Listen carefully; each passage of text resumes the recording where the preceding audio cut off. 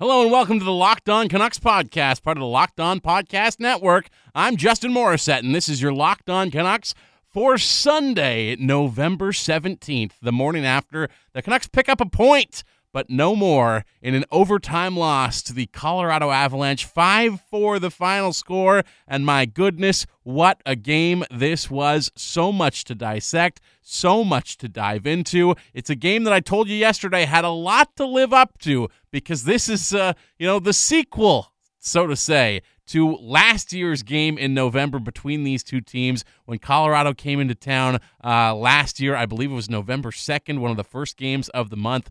These two teams put on one hell of a show. It was essentially the coming out party for Pettersson and Boeser as a duo, and I had a sneaking suspicion that, of course, we might get some magic from those two again here in this one. We ultimately did. It came with 1 minute remaining in regulation. It wasn't enough to propel the Canucks to a win, but it was a rare sequel that lived up to the original. It didn't seem like it was going to initially, especially through a first period that, was certainly more exciting than games have been of late, certainly over the course of this homestand. It's funny that this winds up being the first game that the Canucks wound up wearing their black skate jerseys, that it wound up being hashtag free the skate night, because this was a game where, having played a number of opponents of late, as I talked about yesterday, looking at the troubling trend of Vancouver perhaps not being able to overcome the difficulties imposed by teams who play a plotting, trapping, conservative style.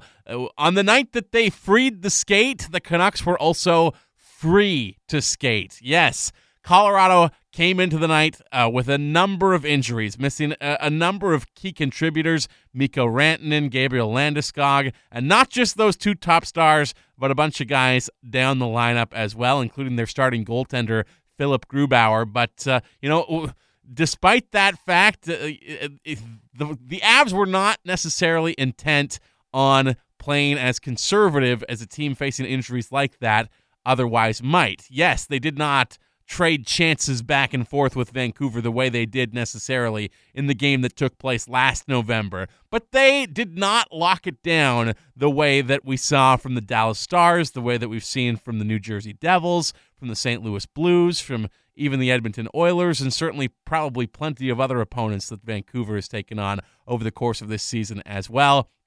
This was an exciting hockey game. You could feel it in the air just watching the game. Even if you happened to be watching it by yourself, you could hear it in the thrill of the crowd inside Rogers Arena. You could hear it in the voices of the play-by-play commentators calling this one, whether you were watching it with Dave Randorf on Hockey Night in Canada or listening to it with Brendan Batchelor on Sportsnet 650. You could tell that this was a game that was jumping out to the commentators, especially on the radio broadcast, which obviously I am a producer of, so I was intimately familiar with how things went on that front last night. But Batch and Corey Hirsch were absolutely fired up, energized, engaged. There was all kinds of excitement in their voices, and it was that much more noticeable, even in just listening to the game, that this was one worth paying attention to, that this was one where fun things were actually happening.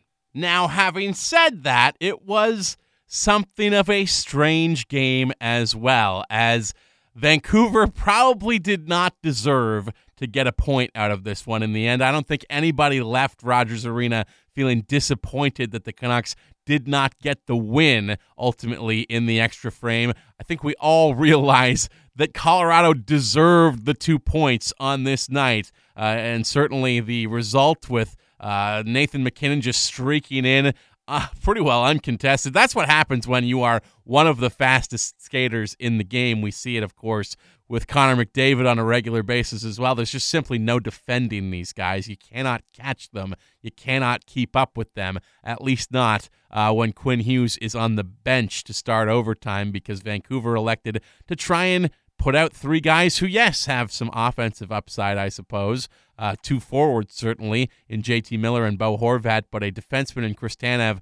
Horvat and Tanev out there for one reason in particular, to key in on the Nathan MacKinnon factor. MacKinnon, of course, already had 2 points in the game to that point, a power play goal of his own back in the second period, and then an assist not long after that goal where he did all of the work along the wall to draw all kinds of attention onto him along the boards and then just feed it for an easy tap in out front to Andre Burakovsky. This is an Avs team that has better depth, certainly, than they did last year, as they were rightly criticized heading into the playoffs as a one-line team. But what a line!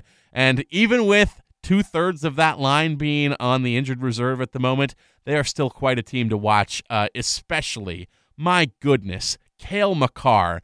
I tweeted last night from the Locked On account that it is a farce that we are even considering that Quinn Hughes is contending for Rookie of the Year this year, because that Calder Trophy may as well already be locked up for Cale Makar. He is leading all rookies in scoring as a defenseman, and he is making real, genuine, viable, tangible impacts on these games night after night. Some of his passes in this game, for example, a cross-ice feed to set up Nazem Kadri to walk in along the left side and beat Thatcher Demko blocker side, which happens to be a common theme as far as the way guys were beating Thatcher Demko last night, though I don't know if that's anything to really key in on as far as a criticism of Demko, given that 2 of those shots are coming from Nathan MacKinnon. And honestly, what are you going to do no matter where he elects to shoot? He is simply that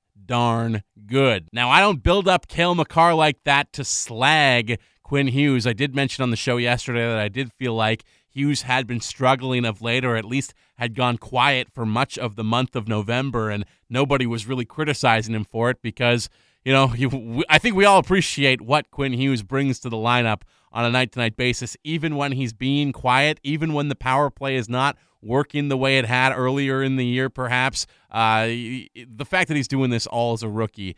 Look, not every rookie can be Elias Pettersson, and not every rookie can be Cale Makar either, because you know what? Cale Makar is a year older than Quinn Hughes. Cale Makar was chosen in the Elias Pettersson draft a couple years back, and in fact, there was all kinds of talk that if he had been available, if he was not drafted by Colorado right in front of the Canucks, that Vancouver would have selected Cale Makar ahead of Elias Pettersson. And as much as I feel like the entire city of Vancouver breathes a sigh of relief hearing that story, that we did wind up with Elias Pettersson in the end ultimately, I'm not sure. Like, there is a compelling argument to be made that Cale Makar might have been the right choice there, because finding a defenseman who can do the things that he does at the age that he's at, with the poise and composition and just confidence to do what he does night in and night out, that is a nearly impossible thing to find. But you do have to admit, when you are looking at Quinn Hughes' game and comparing them both, perhaps, that there is something of a difference in where they're at in their development curve, with Makar an extra year in university or college, as the case may be, to develop further physically and mentally and deliver the goods in a significant way in Colorado thus far this season. It is just baffling, stupid to think about how good that back end is going to be for the Avs in a few years when they add Bowen Byram from the Vancouver Giants, as well as if you're in Vancouver and you haven't been out to the Langley Events Center to watch the Giants and see what Bowen Byram brings to the table on a night in and night out basis, you owe it to yourself to do exactly that. Still, having criticized him after Thursday night's action, I thought Quinn Hughes had himself a nice bounce-back game on Saturday night against the Avs, and I'll tell you more about it on the other side. Where were we? Oh, yes, Quinn Hughes, and a good night for him once again. That probably has a lot to do with what I mentioned earlier, the fact that the Canucks were free to skate. Yes, they freed their skates on the same night they freed the skate, being able to play a more up-tempo, fast-paced style that, a team like Nashville maybe, or a team like the Dallas Stars simply does not allow. This was the first kind of wide-open game of this 4-game homestand, and Quinn Hughes was able to put his skating on display with a couple of good rushes, one of which led to a fantastic JT Miller chance, I believe was in the second period, but he was just much more noticeable in this game, and it's because it was the kind of game that led to his skill set being on display. Now, his skill set led to what led me to say that this was a weird game as well, because exactly what happened to the Canucks in Winnipeg against the Jets last week is what happened to the Colorado Avalanche when Alex Edler scored late in the third period with a little over 3 minutes to go in regulation to allow the Canucks to pull within one. It was a 4-3 goal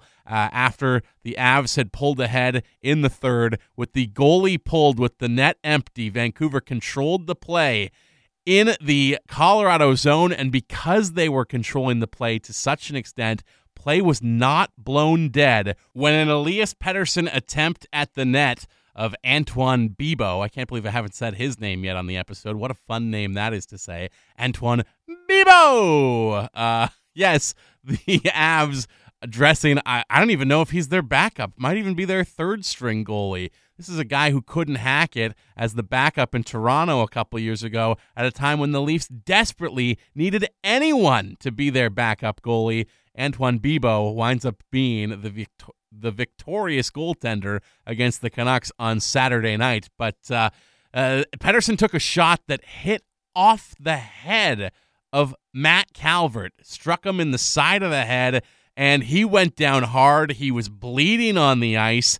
Play, however, continued on because very similar to the Tanev situation in Winnipeg, where it was abundantly obvious that Chris Tanev could not get off the ice on his own volition. He couldn't even drift back to the bench. He decided to stay out there and just stand on the ice as if, somehow he could put his body in front of a shot again and just be a warrior like that to try and do anything that he could to stop pucks from getting towards the Vancouver net. He should not have been put in that position, and Matt Calvert should not have been put in a position where he's just lying dead on the ice as the Canucks continue to control the puck. Now, Pettersson, for his part, basically stopped playing at this point after his shot hit off the head of Calvert and Calvert crumpled. He looked to the refs like, come on, are you going to stop play or what? They did not, because the rule, apparently, it's up to the official's discretion, but the official rule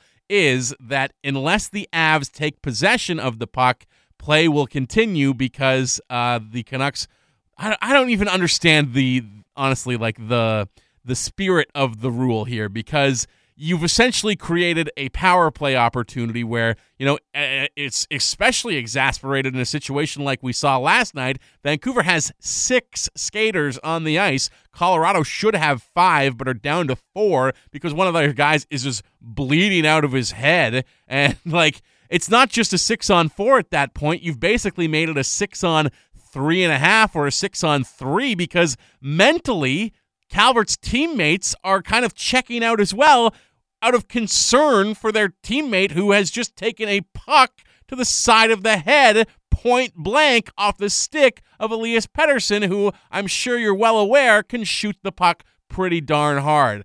If I am of the mind that is not something that should have happened to Chris Tanev in Winnipeg, then I have to concede it's not something that should happen to Matt Calvert in Vancouver. But after Elias Pettersson basically stopped trying to shoot the puck, stopped trying to make plays, and looked to the officials to blow play dead, Quinn Hughes did make a pretty significant play, a hell of a pass to set up Alex Edler for an easy tap-in goal of his own.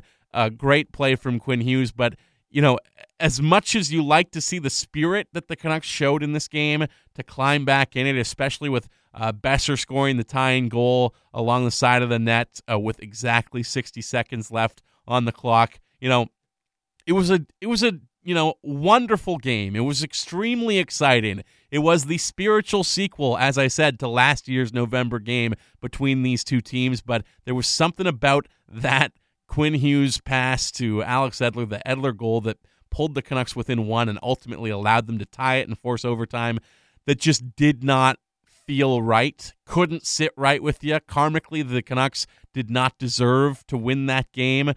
the Avalanche did definitely deserve the 2 points on the night. And in the end, of course, karma comes around because it's Nathan MacKinnon who goes out there with a heck of a play in overtime to make sure that his team walked away with the 2 points. And in fact, Nathan MacKinnon joined Scott Oake after the fact on Hockey Night in Canada and was asked about the Calvert injury. Nathan, the guess is you got somewhere to go tonight because you looked like you weren't intent on having that overtime go any more than 30 or 40 seconds. Yeah, Rick, I mean, it's tough letting them tie it up. I think we're all pretty determined we wanted to end that quickly. That rule is pretty crazy. A guy laying there bleeding out to the side of his head. I can only imagine if that was LeBron James and his head was bleeding and they let their team either take a 3-point to tie up the game. I know it's not the ref's fault. It's the league rule. But I think you got to look and see who's laying on the ice. Matt Calvert, one of the toughest guys I've ever played with, and I don't think he's faking it, try to get a whistle. Yeah, no, fair point. Very fair point, Scott Oake. And hang on a second. Did Nathan MacKinnon just say frig in his post-game interview on CBC? Can we play that back? Can we hear that one more time? I think he just said frig. Yeah, frig, I mean. He did say frig. In the non-televised interviews, however, the Avalanche were a lot more forthcoming, a lot more expletive, let's say.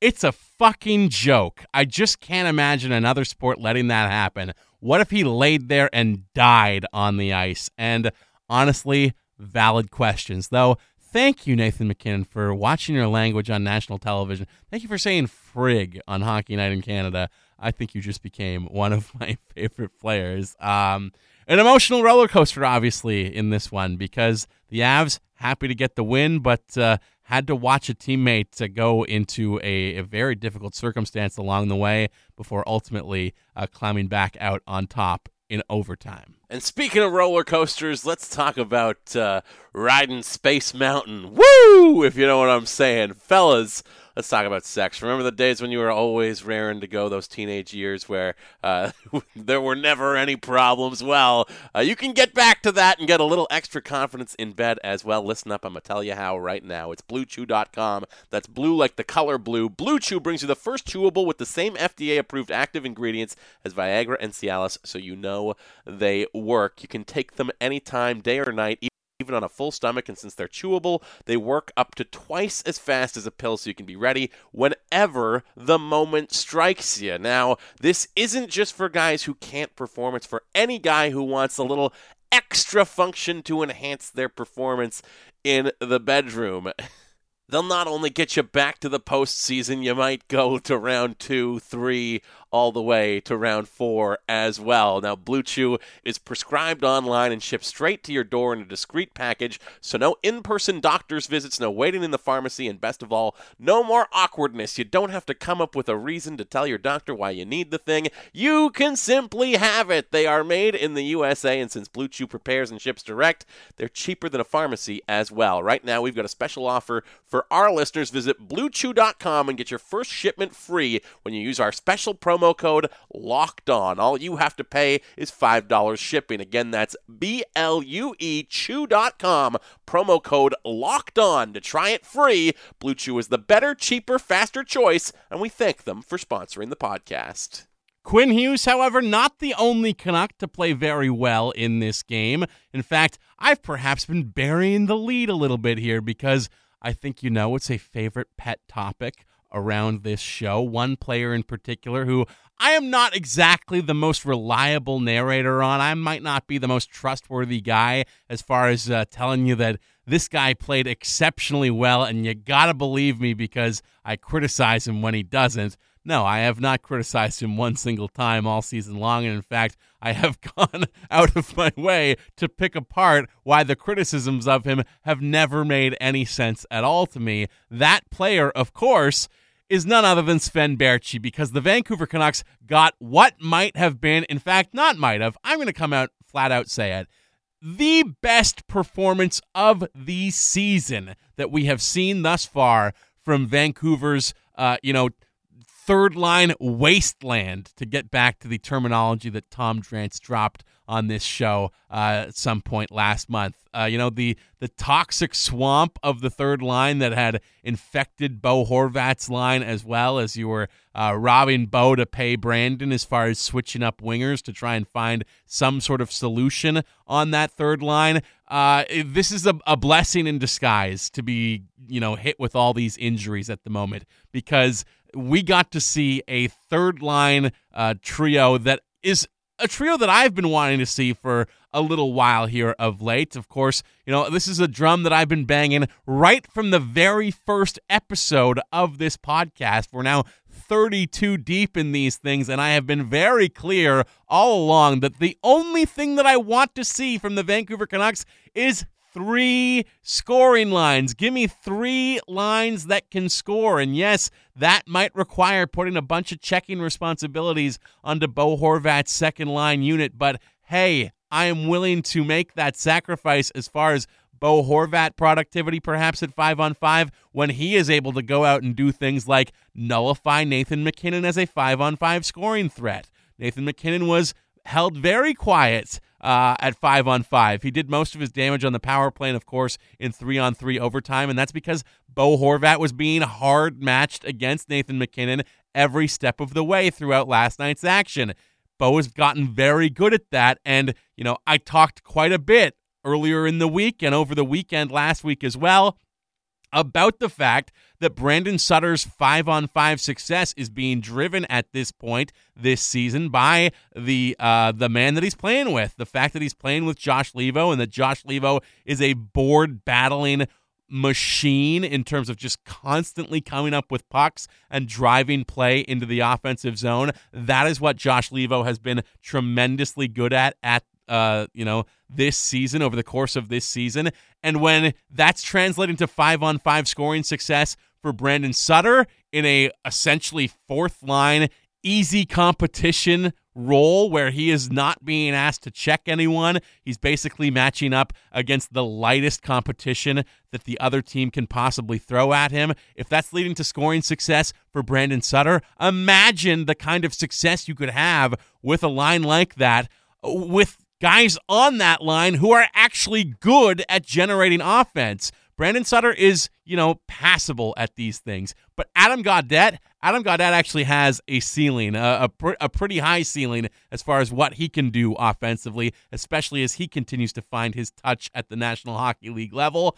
And Sven Baertschi is a quality playmaker with a deceivingly good shot of his own as well. And Gaudette and Baertschi have proven chemistry that was established in training camp over the course of the preseason. I don't want to come back to this story again and again and bang this drum all season long, but the fact that Ferland is out of the lineup right now and the fact that Sutter is out of the lineup right now, yes, it's not great when you're also missing a huge chunk of your fourth line, and we'll get to that in just a second. But the fact that there is a situation that injuries have opened up an opportunity to bring Adam Gaudette back from the minors, yes, it is almost unthinkable on a night where he scored 2 fantastic goals and got the second unit power play to actually look strong for the first time all season long, that this is a guy who was in the minors 2 weeks ago before this team hit a rash of injuries on the California road trip. Impossible to believe that. Sven Baertschi as well. I know he's only got 2 points in his last 5 games, but he has been an important part of cultivating Adam Gaudette's offensive game at the NHL level as well. Those 2 guys play very well together, and the team should want to try to keep them together. And Josh Leivo is adding an ingredient to that mix as well. Look, there's a reason why Travis Green felt comfortable going to the second unit power play in the tail end of the second period when Adam Gaudette scored to make it a 3-2 game at that point with just 1 second remaining on the clock in the middle frame. It's because that line was generating offensive chances at even strength. Yes, all of their production came on the man advantage, but they had chance after chance after chance at 5-on-5. Sven Baertschi's playmaking played into that. Josh Leivo's board battling ability played into that. And the 3 of them have chemistry already. I want to see this trio get a real consistent, solid run over the course of this 6-game road trip. As long as Sutter is going to be out of the lineup, as long as Ferland is going to be out of the lineup, that is 3 guys that you should not be separating, because they gave you an actually dangerous third line for the first time that you've seen all season long. And the Canucks, when we talk about freeing the skate and being free to run, free to skate, and free to generate offense against a team that actually, wasn't clogging up the middle and allowing, chances to go back and forth. It was beautiful. It was just as beautiful as the jerseys themselves, watching what that trio was able to do against Colorado last night. They were spectacular. They were the best third-line unit that Vancouver has iced all season long. You do, however, miss very much at the moment Tyler Motte and Jay Beagle. Those are 2 guys that I am very much looking forward to getting off of the injured reserve, because you look at the ice time and what is being asked of Bo Horvat in games like last night. Bo Horvat, with about 4 minutes remaining in the third period, had taken 25 of his team's faceoffs on the night and won 88% of them. 22 of 25. Bo Horvat was incredible on the draw last night, but he was being asked to do too much. He played nearly 26 minutes of last night's action, finished 81% in the faceoff circle, 6 minutes and 12 seconds of power play time, 3:03 on the PK as well. And it's just too much. You need to be taking down some of that ice, but you can't right now because you have a fourth line that you simply do not trust at all. Louis Eriksson played .647 over the course of last night's action, including .212 on the penalty kill, so about .430 at even strength, which is not good at all. That's a minute and a half of even strength ice time, essentially 2 even strength shifts per period. Meanwhile, Tyler Grauvac, .246 of ice in the entire game. Travis Green does not trust this guy as far as he can throw him. When you play .246 in an entire game, you just took 1 shift per period. That is not going to help the guys who are having to take on the minutes to shoulder the load in the absence of a fourth line that can do anything at all. Now, Green did not switch up the lines as much as he had in previous games, but he still kind of did because he needed to find time for Tim Schaller to get out there. Now, Schaller only played 10:20 on the night, 4:30 of that being PK time, which means he only played, I guess, about 4 minutes away from Louis Eriksson. And when you account for their discrepancy in penalty killing time, really closer to maybe 2.5 minutes, 2 minutes basically, that he didn't play with Louis Eriksson. So there just must have been a different center out there with those two guys, possibly Adam Gaudette, possibly JT Miller even double shifting, as Miller's minutes over the course of the night were up to 23:50 as well. The top line, the top stars of this team right now are being asked to do too much, and it's because there is no depth to support them. Tyler Motte and Jay Beagle cannot come back soon enough. Now, is there a way to keep that third line together, to keep Baertschi and Gaudette in this lineup, even when guys start to come back from injury? Is there a way as well to perhaps alleviate some of the pressure on Bo Horvat as far as face-off responsibilities are concerned? Is there any concern about the fact that Elias Pettersson is not being counted on to hardly take any draws at all? Those, my friends, are topics for tomorrow's show, when we will look at the fact that a certain scout was on the list in a game at the Bell Center last night as well. Plenty more to dive into, plenty more to dissect from a very eventful night for the Canucks Saturday as they fall 5-4 against the Colorado Avalanche.